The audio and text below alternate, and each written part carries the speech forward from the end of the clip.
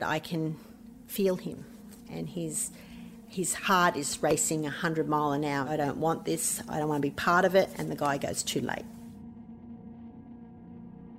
That Sunday he didn't come home. What happened? They said he jumped out of the car and they can't find him. It means everything to me. Let someone know you're out there, let us know you're safe. There's so many different stories from there. I don't know what's true and what's not true. Zach was last seen wearing a faded blue singlet, dark blue board shorts. Do you need help? Like, you okay? Where are you? I'm not going to get hurt, but my friend will. Was he trying to help somebody? And just in my gut, just everything dropped out, like, you know, about to start bursting into tears. Even in my head, it's like, nah, it can't be. Mum, get to the police station now. Get there now. I believe that somebody has hurt Zach. You've been here. What have you done? What have you found? You've been out here with the dogs. And they're like, no, we haven't. And I said, well, someone's been here. I feel him.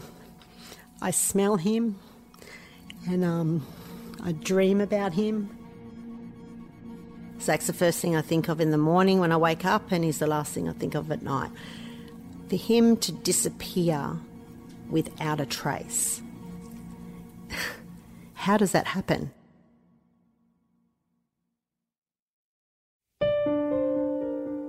Every year in Australia, over 38,000 missing persons reports are submitted to police.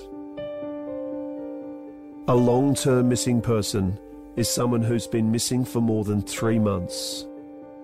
In Australia, there's over 2,600 of them. Zach Barnes has now been missing for 3 years. From the Missing Persons Podcast Network, what happened to Zach?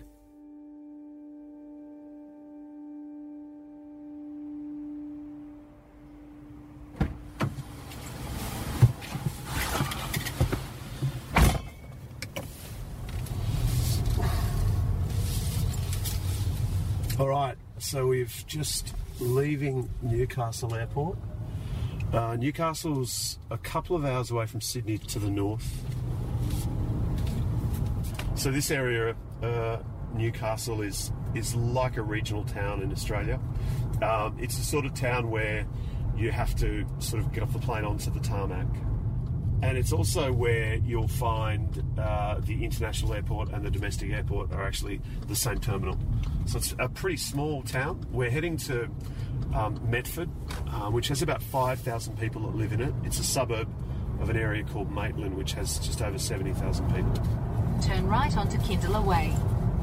It's about 30 minutes away. That's where Karen lives now, and where Karen lived when Zach went missing.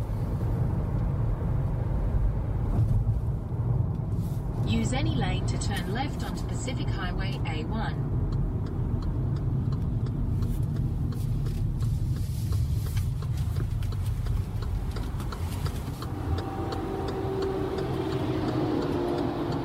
So the Pacific Highway is the main road that takes you from Newcastle to Sydney.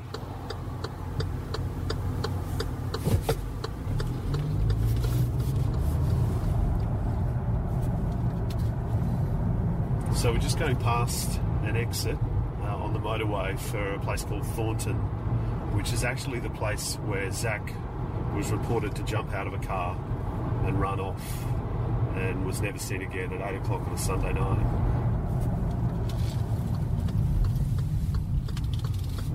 Your destination is on the left.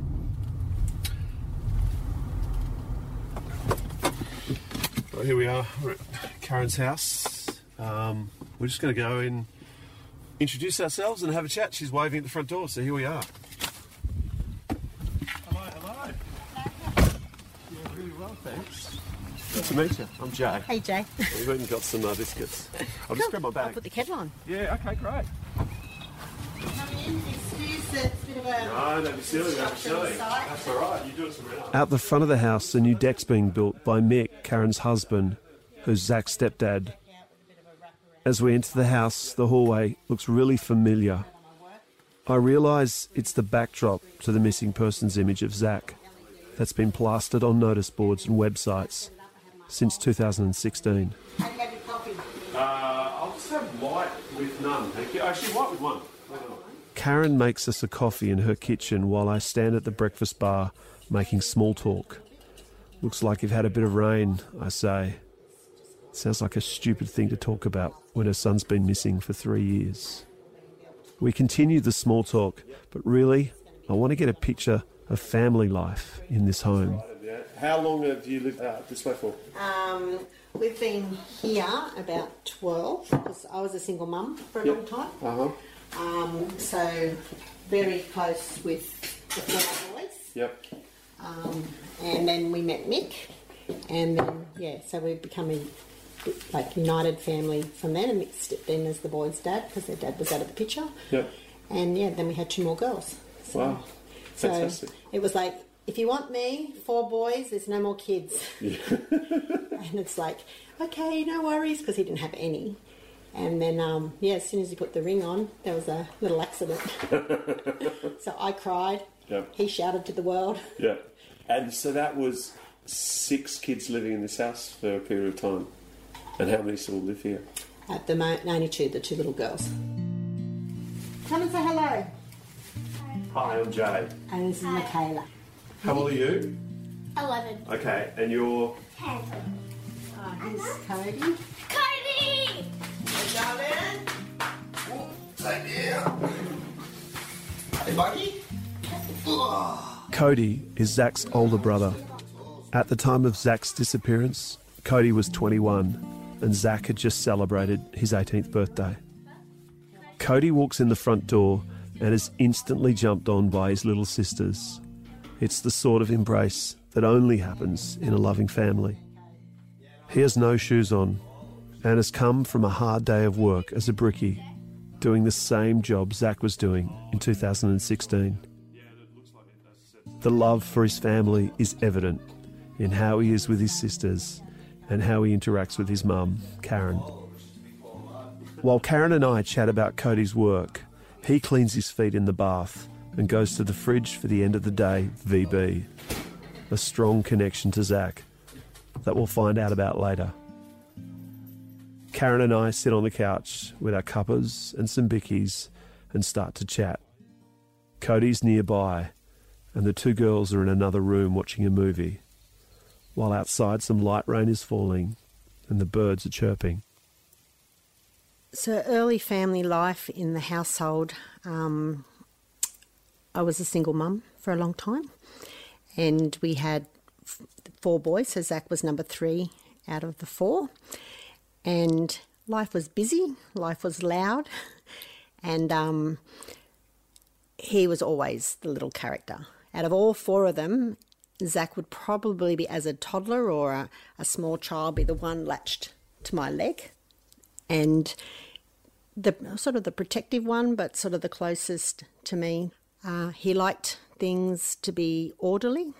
He had a very strong will, and I often used to joke with Zach that I have to do the hard yards now to shape him to be the man I want him to be, because when he gets a teenager, life's going to be crazy if I don't. And what I mean by that is, if Zach was having a bad day and throwing a tantrum like often a 2 or 3-year-old would, Zach would give in when he wanted to give in, not when I wanted to. So he could be in a temper tantrum and I would send him to his bed to go to have a little nap. And most children would wake up totally refreshed, but not Zach. He would wake up and he'd still be in the same mood if it wasn't sorted before he actually went to sleep. So, yeah, he was always a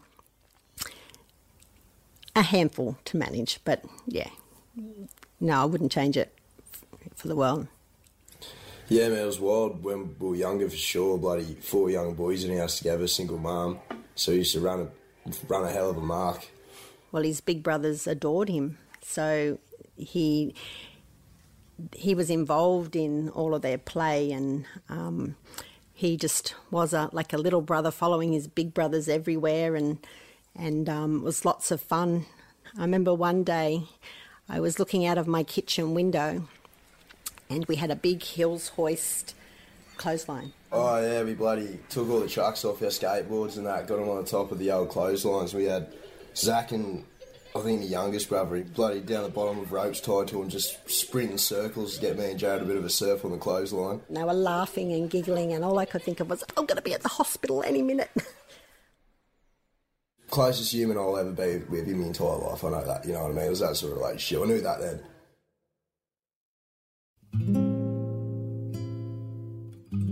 Their dad was my childhood sweetheart and, as you think life's going to be perfect and forever, but he took a different path to us and drugs were involved in that and I didn't want that for myself or the boys, so we left that environment and they were disappointed. Even though he went down a different path, I never wanted to hold their dad back from them.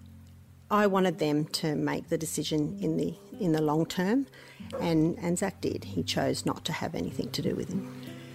Zach was only a little boy, so it was quite turbulent in the early years, so there was certainly rejection from him, and I guess that's why Mick was welcomed so greatly later in the years, because he was a strong character that he wanted to follow.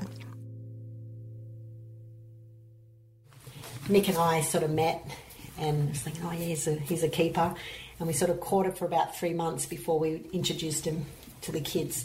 So we decided to have a family date. Oh my God. It was the date from hell. I thought Mick would run 100 miles away. We went to McDonald's, have that gym. I think Zach was 7.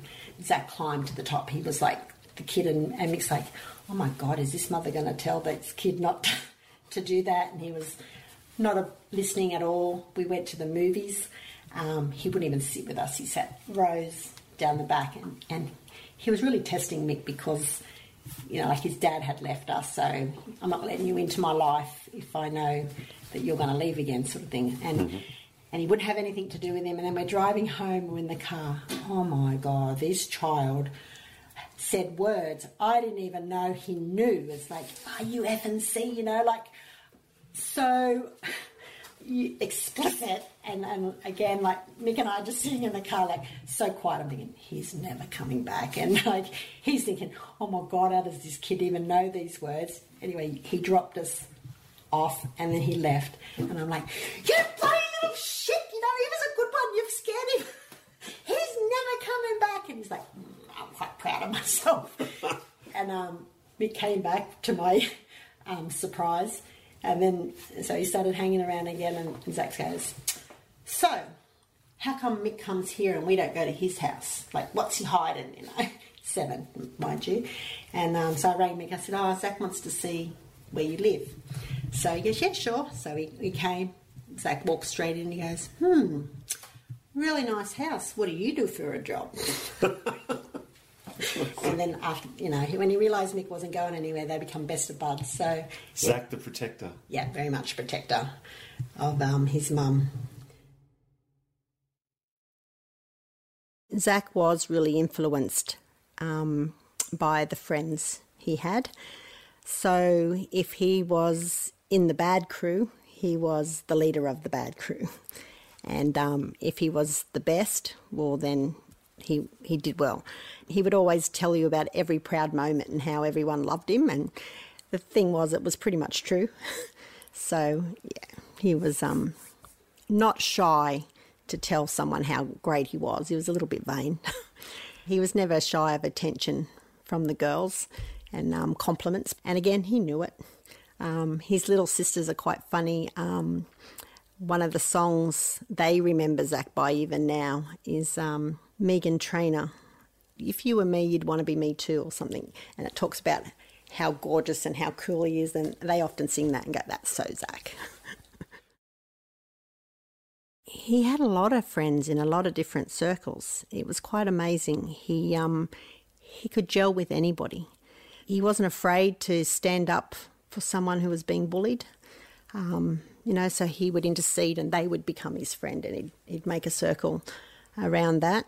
I think he was about 18. He was coming back from TAFE and they called into this pub at Waratah, and he was just, would walk in with his shoulders back and very confident young man, and he's seen this elderly gentleman sitting at the bar, and there was another guy in his 40s, and they were sort of having a very assertive conversation. And Zach walked straight up to the guy and said, "Hey, leave my grandfather alone," and interceded and tried to protect. And they both cracked up laughing, and they said, "Oh, this is actually my nephew." But then they had a bit of a laugh and said, "Well, thanks for sticking up for him," and they'd had a beer. And he would go sit with the old chaps and listen to their stories. And that story of kindness is something that just happened to us as we arrived today. We thought we'd go and get some biscuits from the local bakery down at Metford. So I just went to get some biscuits and some cake at the bakery in Metford. And the young girl that served me was, 20, 21.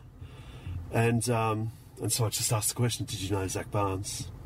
And she looked at me, actually with really sad eyes. I went, "Yeah, I did." And I said, "How'd you know him?" And she said, "Oh, we went to the same high school, and I fainted once at high school, and he helped me until the teachers came." She didn't know him that well, but she knew him enough to know that he was a pretty kind boy.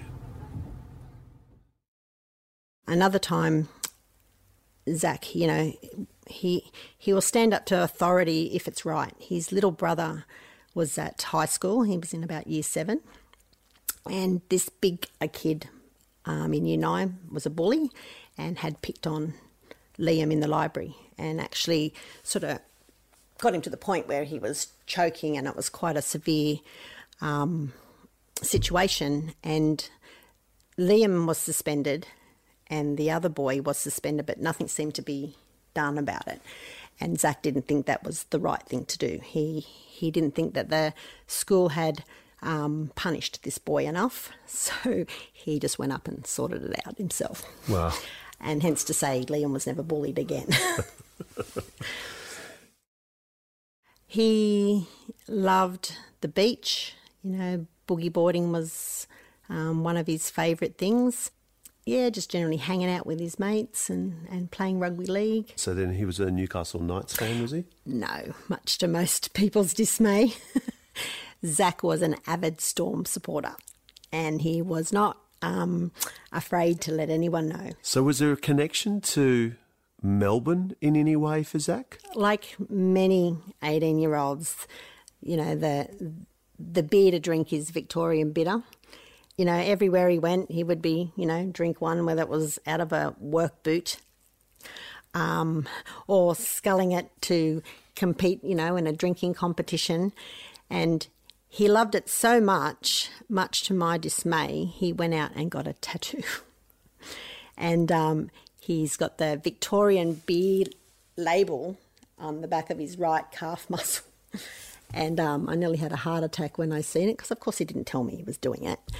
And he wore it very proud. So, and actually now today, that's one of his identifying marks.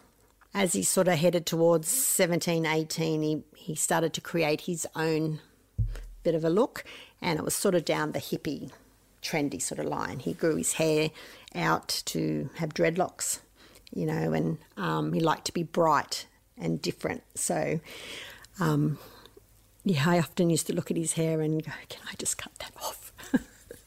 So the photo that is on the Missing Persons Bureau and with the police, the one that's sort of everywhere, and I've got a copy of it here just to show you this one, which is the clean cut Zach, I guess. Yep. When was that taken? That was taken about 3 weeks before he disappeared. He was a bricklayer for work, so his hair would always be full of concrete dust and it was getting quite long and it was starting to get hot. And it was like weeks leading up to that, he'd say, "Mum, can you help me cut my dreadlocks or, comb them out?" It was hilarious because if he didn't want to just cut it all and have a crew cut. So we would sit there an hour at a time combing one dreadlock. out at a time. And then he showed me a hairstyle and he said, Mum, this is the haircut I want. And we went together and he got that nice haircut. And I was so in awe. He looked so handsome. Once he had that nice cut, I was like, oh, I'm paying for the haircut, Zach. And yeah, it was such a funny moment. And he's sitting in the car and he's doing these selfies. And I think everyone on Snapchat would have got a photo of him. Yeah, that's the last haircut he had, yeah. As he sort of went from 17 to mid-18, he started to get very social and, you know, it was lots of parties, and he was a young man then. He was earning his own income and had lots of friends, and we rarely seen him on the weekend. Pretty much we would only see him to get changed or shower or feed if he was home. I used to encourage him that if he was out with his friends and they were having a great time and they were drinking, not to try and get home if he didn't have to. I was pretty protective. I didn't want him getting in a car with drunken kids and things like that. So it wasn't unusual that I wouldn't see him at all over the weekend, but like clockwork, every Sunday he would walk through the front door and about lunchtime, and he would be starving or hungover or need a change of clothes and needed recovery time after having such a fun time with his friends, ready for work on the Monday. And that was one of the things that triggered looking for him, because that Sunday he didn't come home.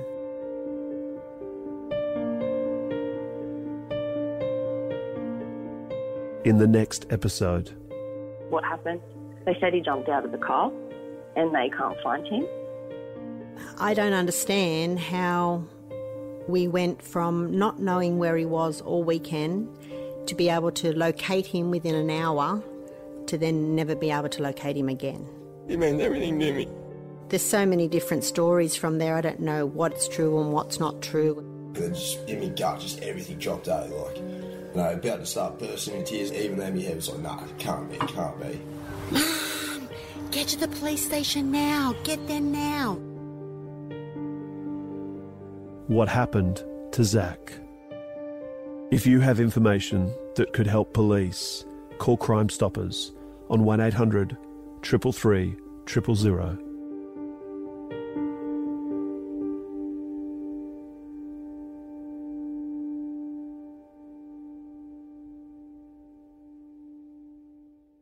A Missing Persons Podcast Network production. Produced by Mark Hales. Sound design by Tiffany Dimmack. Hosted by Jay Walkerton.